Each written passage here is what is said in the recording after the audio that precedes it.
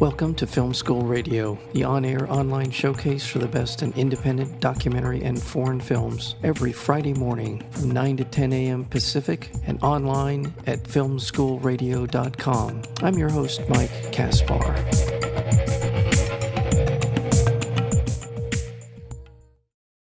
Peter is a flamboyant, misanthropic dwarf hiding from the world in his shabby New York City apartment. But an unexpected visitor from his upbeat and possibly unhinged neighbor, Winona, forces him out of his shell and onto an impromptu road trip. I'll leave it there because there's a lot to talk about in this wonderful film called Unidentified Objects. And we're joined today by the director, Juan Felipe Zuleta. Juan, welcome to Film School Radio. Thank you, Mike. I appreciate it. Thank you for having me. It's such a well-done film. And the acting is superb. The storyline is interesting, funny, and just so many things about the film to appreciate. Tell me how you got involved with this project. Thank you, Mike. Appreciate your kind words about the project. And Leland Frankel, the screenwriter, and myself have been working together for 7 years now. When we developed Unidentified Objects, it really came together at the peak of COVID. When COVID began, that's kind of what propelled the project forward because it changed all of our lives. And it kind of like we find ourselves in some ways in a similar experience as these two characters who almost are like inside their apartments and locked in and with nothing, living a depressed life and trying to figure out what to do with it and kind of hating the world. And all of a sudden, that script was written when we were under those conditions, unemployed and all of these things going on, and boom, we kind of like, oh, maybe a road trip movie about these two very different characters makes sense. And we already had like notes of a character study for a dwarf character, and that's how kind of everything began. And we in very quickly we wrote the first draft of the screenplay. Leland being the main writer, but I have a story by credit. We both work very closely in the story, the elements, every aspect of it to make sure that it's something that it's the best version of what it is. So I get very involved, and we started like that without any financing or anything. And then once we had the screenplay, we went out and we started seeking investors, and we were able to find a group of people who we knew and got them on board, and that combined with the actors, we started casting, and little by little it started going. But we're a relatively low budget movie, and for any filmmaker out there who wants to make your first film, I think the biggest lesson is sometimes you just have to go and make it and prove to the world that you're capable of doing so. And obviously it takes a lot of hard work, but it is miracle after miracle what happens to make this happen. It's not, and it often does if you put the right energy and you put the right people together.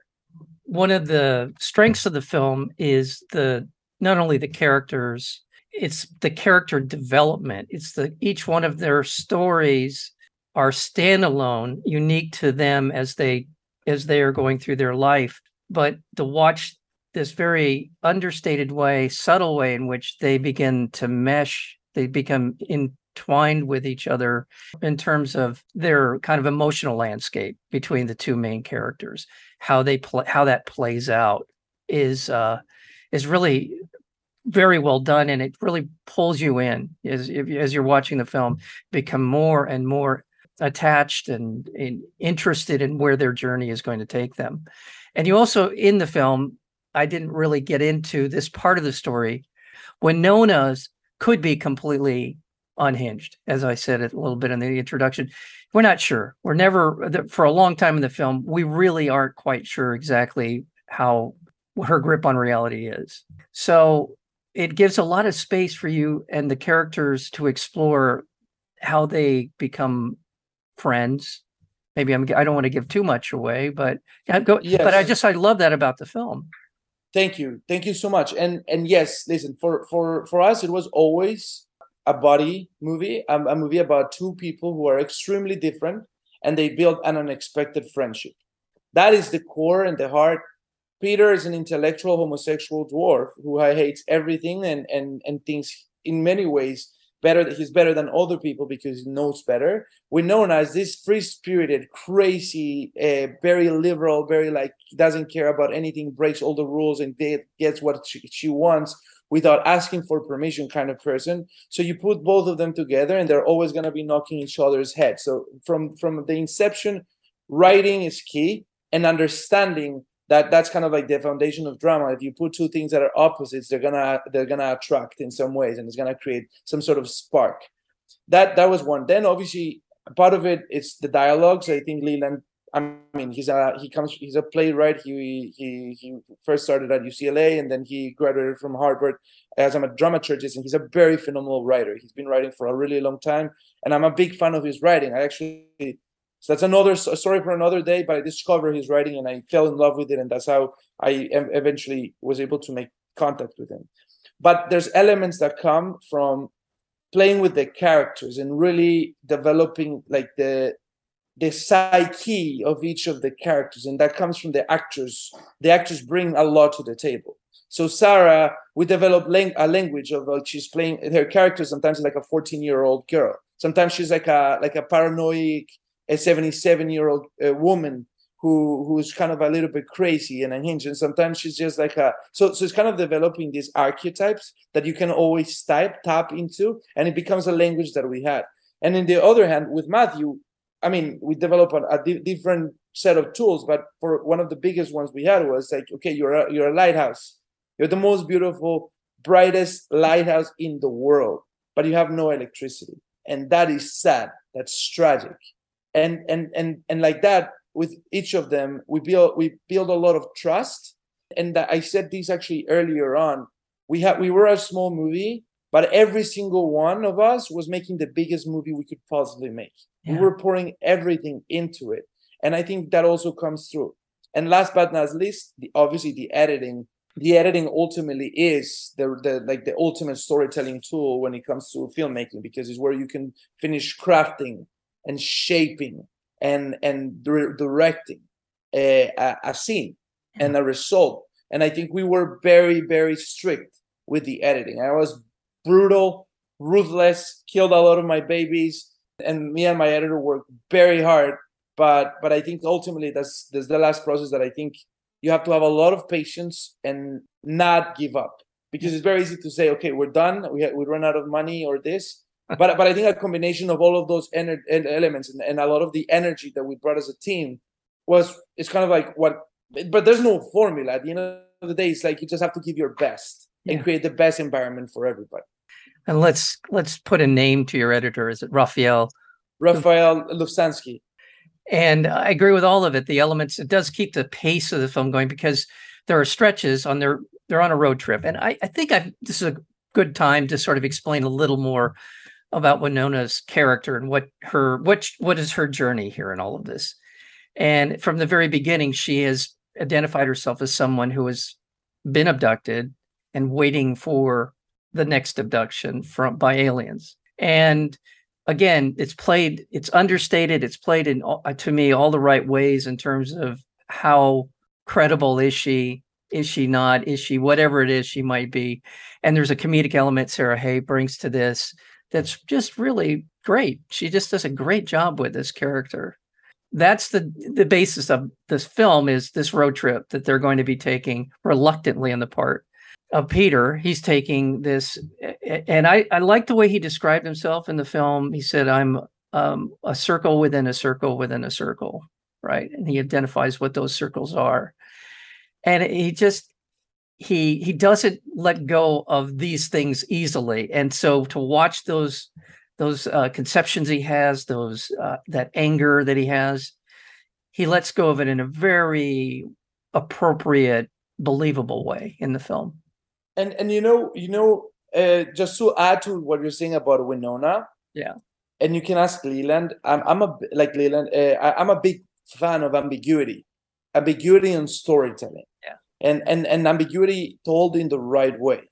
So planting seeds that can grow on audiences without them necessarily knowing where to go, but them trusting you as a filmmaker that you're going to take them to the right place. And I feel if you watch the movie at the beginning, we do precisely that. We plant a seed that is simple, but that seed is it becomes a catalyst. It becomes a promise for the audience to not leave their seats. and then that also makes her characters so interesting. And I'll tell you a secret: in the editing, in the script, Winona had more of a little bit more of a backstory. So she had, let's call it a B plot line that we purposely decided to delete and take away. We shot it, but we disappeared it in some ways. There's a few moments where because we wanted you as the audience to know just enough about her that whatever information you had made her that much more appealing. Yeah. So that's a perfect example. Is like you have certain pieces of information as a storyteller that you're giving to the audience, and it's not about giving everything. It's about deciding what to give and when, and if you have to give everything. Remind our listeners, we're speaking with Juan Felipe Zuleta. He's the director of this wonderful film, comedy, road trip, drama. There's a lot of things going on in the film, and that would be Unidentified Objects. And it is going to be playing. What the upcoming screening for? Let's talk a little bit about that. We are playing the 19th of October at New Fest in New York City. Is the New York premiere of Unidentified Objects at 7:30 p.m. at the Nighthawk in Park Slope. It's important to know because I went to NYU. Oh. I'm an NYU alum. So it's incredibly important for me, that screening. It's like going to my home turf, and I hope it's going to be a sold out screening. So, and I hope I can see a lot of your listeners, meet a lot of your listeners there. Watching this movie in theaters is worth it. I want to congratulate you on one other thing in this film, and that is that this is not a one location, two location operation. This film, you're on the road, you're in a lot of different locations, and just in terms of production, how many? I'm just curious, how many shooting days was this? In total, it was around 20 shooting days. Oh, that's in total. Wow, that's really good. We originally shot 15, and then I shot 2 days of drone footage. So that's like 17, and then we had, but those were like minimal crew. That was me and somebody driving the car and like the drone operator. Basically, it was like a very small. And then we had 2 pickup days. So more because it just a lot of locations, a lot of setups, a lot of things that would have taken longer than what you just described. Well, that's my congratulations. Very economical way of doing the film. And again, it's not just Sarah Hay and Matthew August Jeffers. Obviously, it's the 2 leads in the film. Everyone in the film is really good. Everyone is just they take that part and they run with it. And there's a lot of really fun, interesting people in the film. One of the things I feel like I don't want to give anything away or too much away about the film, but to watch Peter's transition, it was really interesting. And I thought it was there's a moment, or just one moment in particular for me, where I felt his character makes a significant turn. And the way it was handled, the way he did it, the way he, performance-wise, I just really thought it's such a tricky thing to do in a story like this. How do you take somebody who's here and end up over here? But there's got to be these moments in which the audience has to believe that this is a credible transformation or transition. And I thought it was beautiful the way it was. Thank you. By the way, thank you. It is hard and it is a risk, and it's something that I can't say it's very hard to accomplish. And I don't know, some people may argue it doesn't work. Some people say it works well. I think it comes down to the performances, and it is a risky story because our character is not likable from the beginning. But the one thing that that I think gives the audience to allow people to connect with him is you can know that he's a character that is isolated and in pain, some sort of pain. So that is introduced earlier on in the story, or that it allows that. Hopefully, that's the one thing that people can hold to. And with hopes that he's gonna build into them, but it is a risk. It is a risk to start a story where you don't necessarily love the character right away, and he grows in you. But it's a risk that we were willing to take because I feel like there's something beautiful about imperfection, about human beings who are not your typical, like flawless character. But there's enough about him that we get to know that he is vulnerable. He's isolated, as you described.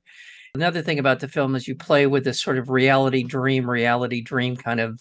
There's a lot of fuzzy scenes in the film in terms of did they happen or didn't they, for me. And so I get, again, there's so much to appreciate about this film. Unidentified objects. Where would we send people for the? We do have a website that is unidentifiedobjectsfilm.com. On Instagram, you can go to unidentified objects film at unidentified objects film.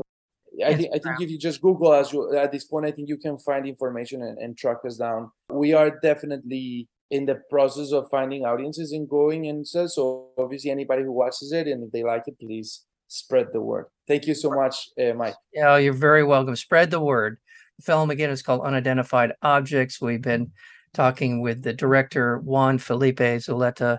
My congratulations to you, and I look forward to having you back on the program whenever. Thank you. Thank you. I appreciate it. I hope I could be back very soon.